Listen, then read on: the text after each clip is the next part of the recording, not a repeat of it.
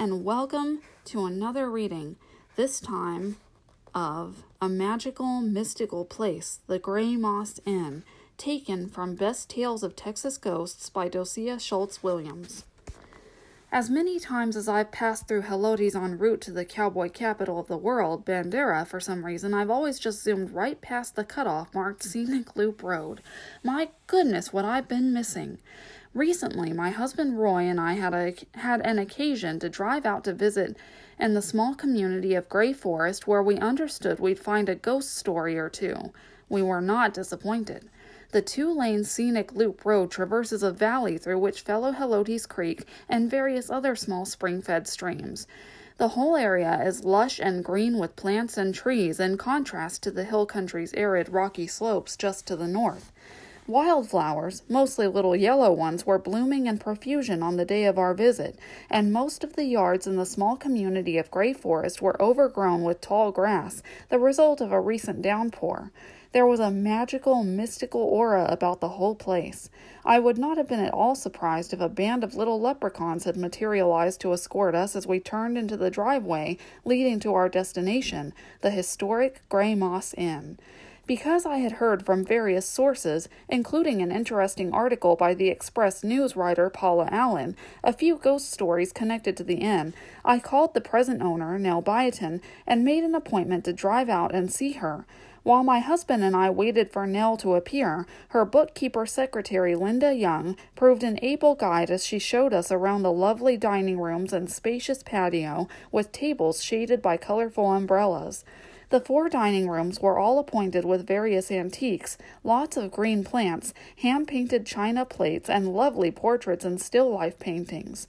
The place has the look of what it is, an old-fashioned country inn. I could well see why it is a favored spot for anniversary celebrations and romantic rendezvous. There are huge candles formed from many small tapers of various colors, which have dripped and built up the colored waxes over the years. These illuminate the tables at night. The mantel in the main dining room boasts a pair of candles over 3 feet tall. They have doubtless been around a good many years. It was not long before Nell Biotin, the attractive proprietor, appeared, and a fascinating visit ensued. First, she filled us in on the background of the inn, which she and her husband, orthodontist Dr. Lou Biotin, have owned since 1987. A woman named Mary Howell, a part Cherokee Indian, who was brought up in Oklahoma, arrived in the valley with her husband Arthur back in 1929. They had come here from Waco, where previously they had made their home. Arthur was a fireman with the Keedy Railroad. When they drove through Gray Forest, Mary fell in love with the area. She noticed a big rock building, which had once served as the headquarters for the old Requa Realty Company, was up for sale. It looked just like the place where she could make her long time dream of owning her own tea room come true. She had already had experience with the restaurant business, since she had managed a tea room in Waco for the Business and Professional Women's Club. After Mary and Arthur purchased the building, a big kitchen was added and the open front porch was eventually closed in. Mary named the place the Gray Moss Inn because it is circled with giant live oak trees from which long fronds of silvery Spanish moss slowly wave back and forth in the breeze. The Gray Forest Playground, which was close to the inn, was a popular weekend attraction for wealthy San Antonio families. Many of them built cottages and cabins of limestone and wood close by the playground area, which featured a beautiful natural limestone swimming pool fed by springs. The pool is still there. The walls of the little changing houses are there as well, on the high banks overlooking the pool. The old metal stand for the diving board is still firmly anchored in the limestone escarpment. What a beautiful place it must have been in its heyday. Nell took us to see it and said the pool, which was empty, still fills up after a rain. Lush green ferns and watercress grow along the banks of the creek and the dam which was built to hold the water in the swimming area. In the 1930s and 40s, artists and various celebrities flocked to the playground to enjoy the scenic landscape and the pleasant climate. Mary Howell often cooked for such well-known neighbors as John Floor, artist Robert Wood, and movie star Sonny Tufts.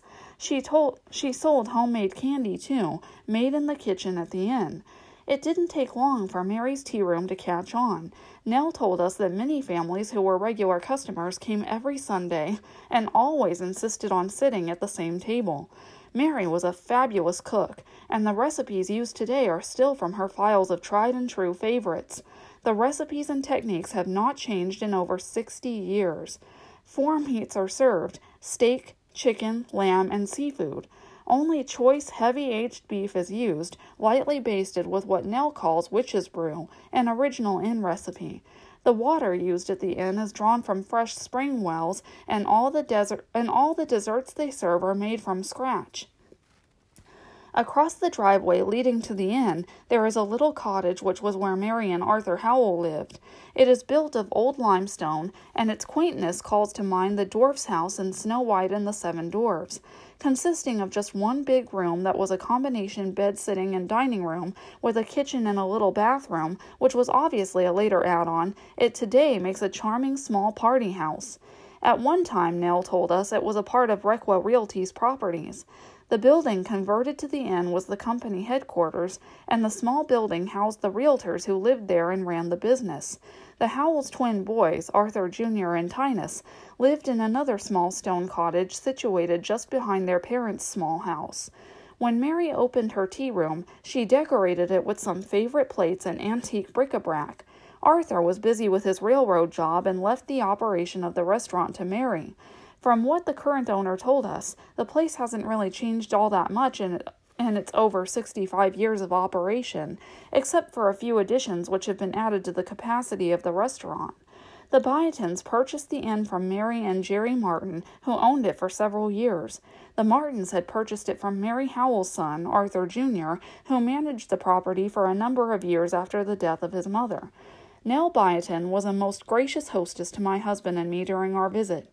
She not only took us on quite a tour of the inn and to the little house that had belonged to Mary and Arthur, but we visited her small office, which is housed in the tiny building where the Howell boys lived. Nell is not only a restaurateur, she is also a licensed family counselor and a reflexologist as well, and she uses the office for her work in those professions. Just visiting the inn wasn't enough. Nell insisted on taking us on a long drive over the green hills and valleys of Gray Forest. We saw many of the old original playground houses, many doubtless purchased from Requa Realty. We learned much of the colorful local history from Nell, who was a former city councilwoman of the small community of some 400 inhabitants. She knows every rock and rill in the area. While we came away thinking the inn is certainly a special place, I would have to say that Nell Byaton is the real treasure of Gray Forest. We finally, of course, got around to talking about the spirits who are said to inhabit the area. Nell told us numerous incidents that have occurred during their ownership to convince the Byatons that the inn is frequented by several spirits. Mary Howell's spirit seems to be the most dominant. It is evident she likes to know what is going on at the restaurant. Why not? The inn was the culmination of her dream to own her own place. She was very happy there, made many friends, and was undoubtedly proud of her accomplishments. Why wouldn't she want to return to see that things were kept up to her standards? Nell says if Mary is at all displeased, she usually manages to make it known. Sometimes Nell gets a strong whiff of the rose cologne she has been told was Mary's favorite fragrance. It is most often evident in the main dining room, where Mary's presence is often sensed near her table, which is located close to the kitchen door. Linda, Nell's bookkeeper, told us she had an experience where she heard a big coffee maker fly apart in the kitchen when no one was around. She has often witnessed the alarm system going off for no reason at all, too. Nell said when Mary is not pleased with the operations at the inn, she causes the tray jacks to fall over, ice buckets full of water and ice to fall, and dishes to break. Once, when a couple was there to celebrate a wedding anniversary, they were given what Nell says was a warning from Mary. The wine bucket next to the table fell over, although there was no plausible reason how it could have done this. In 6 months, the happy celebrants had parted, headed for the divorce court. One employee of Nell's has reported the adding machine sometimes starts to add figures all by itself. The same woman also reported that once, when she had her arms full of things, the gates suddenly opened up right in front of her. She thanked Mary for helping her. Linda seems to have a lot of trouble with the computer. When the new system was installed a few years ago, it looked as if Mary was reluctant to accept the new technology. The technician, who was a computer science instructor, was baffled when the programs failed, hardware stalled, and disks died. The day we were there, Linda had a lot of trouble getting the computer to work for her, and she's apparently a skilled computer operator. Mary just doesn't seem to like any kind of change. Nell has placed Pennsylvania Dutch hex signs in all the dining rooms and in Mary's little house that is now the party house. Mary Howell's upside-down horseshoe, holding the good luck in, still hangs over the front entrance, which is now the entrance to the main dining room as one comes off the former porch. Nell said whenever she plans to leave on a trip, she always goes into the main dining room, which seems to be Mary's favorite bailiwick, and she talks to her like she was still a live human being. She tells her that she is going away for a few days, but capable people will be running the inn in her absence, and everything is going to be just fine.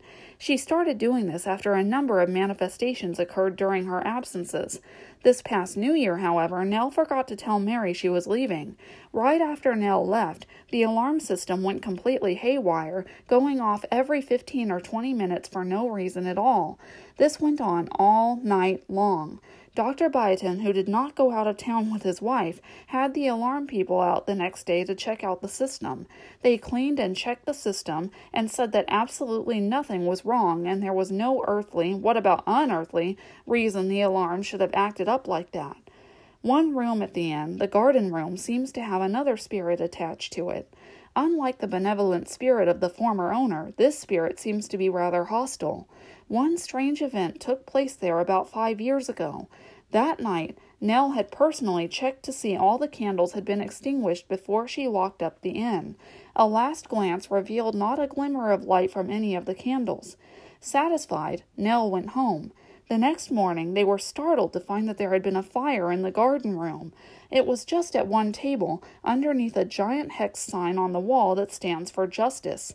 The placemats, which had been placed over the tablecloth, had totally burned up, but the stitching, a series of round concentric circles, was still there on top of the charred tablecloth, which had been reduced to just a black tissue-thin bit of ash, except for the area just beneath the hex sign, where the cloth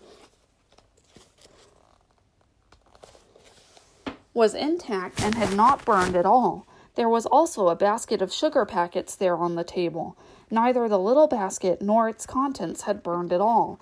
The napkins on the table for two had burned up completely except for the portions under the forks. The candle on the table had completely burned down, and the wax had formed a big puddle on the floor beneath the table. The plate that had been beneath the candle had cracked in two. The fire alarm had never gone off, and there was absolutely no smoke smell in the building. Furthermore, the tabletop, which was formica, was unharmed, but the woven straw back of one of the chairs pulled up to the table had completely burned away. A visiting psychic recently told the management that there was an unfriendly or malevolent spirit that hangs out in the garden room. They believe it must be a male entity, but no one has a clue as to whom he might be. Once, after work, a few of the cooks were just hanging out and visiting while drinking a cold beer after work. They were out by the little stone building Nell uses as an office. Nell had left a light on in the building. The men suddenly saw a large shadow go by the window. At first, they thought Dr. Biotin might be inside. Then, whatever it was, they just call it the spirit, materialized into a big black form that literally walked through the wall and went out to the bird bath. It didn't take long for those cooks to all take leave. Nell claims an Indian woman spirit has been seen walking from the herb garden to the area where a big fallen tree now lies in the meadow. She said there is a vortex of waters under the tree, and the woman, according to Nell, may be headed towards that water source. There are underground springs all over the area, according to Biotin. Sometimes water literally oozes up in the patio area of the restaurant. It wouldn't be at all strange to surmise there are Indian spirits around. There were Indian trails all over the area, and the heavily forested area was a favored hunting ground for Indian tribes for hundreds of years.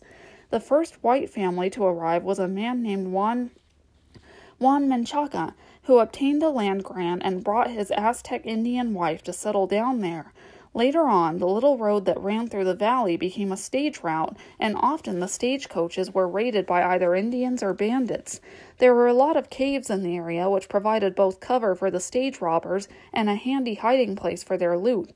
Pioneer Texas Ranger Captain Jack Hayes pursued many a bandit through the area, and for a time the famous lawman was the main source of law and order in the little valley. Nell also cited and experienced some of the help had fairly recently. They were in the employees' parking lot across from the inn, chatting and having a cold drink after work. Suddenly, they heard the tremendous clashing of cymbals coming from the inn. They hurried over to see what was wrong. The sounds had set off the alarm system, and soon the police arrived. Nothing could be found out of order, however. Later on that same night, the Byatons, who live in a house adjacent to the inn, had just retired for the night when the same cymbal clash routed them from their bed. Again, nothing was out of place, and there was no explanation for the racket. This same thing happened one more time that night. Nell still doesn't know what set off the sound of cymbals. Nell firmly believes there are several old souls, as she prefers to call them, living both in the inn and in her home. She takes them for granted. Mary Howells is the presence that Nell most often senses. Because she is such a loving spirit, Nell feels comfortable having her there. Strong as her presence is, Nell says as far as she knows, no one has ever actually seen her apparition. If you would like to experience an evening spent dining on delicious food served in an atmosphere of country charm and romantic seclusion, you might look no further than the Gray Moss Inn, which is the oldest continually operating restaurant in South Texas. It's long been popular with generations of South Texas diners, so we suggest you call 210-695-8301 for reservations. You're sure to enjoy a memorable, magical evening in this special place. That's the end.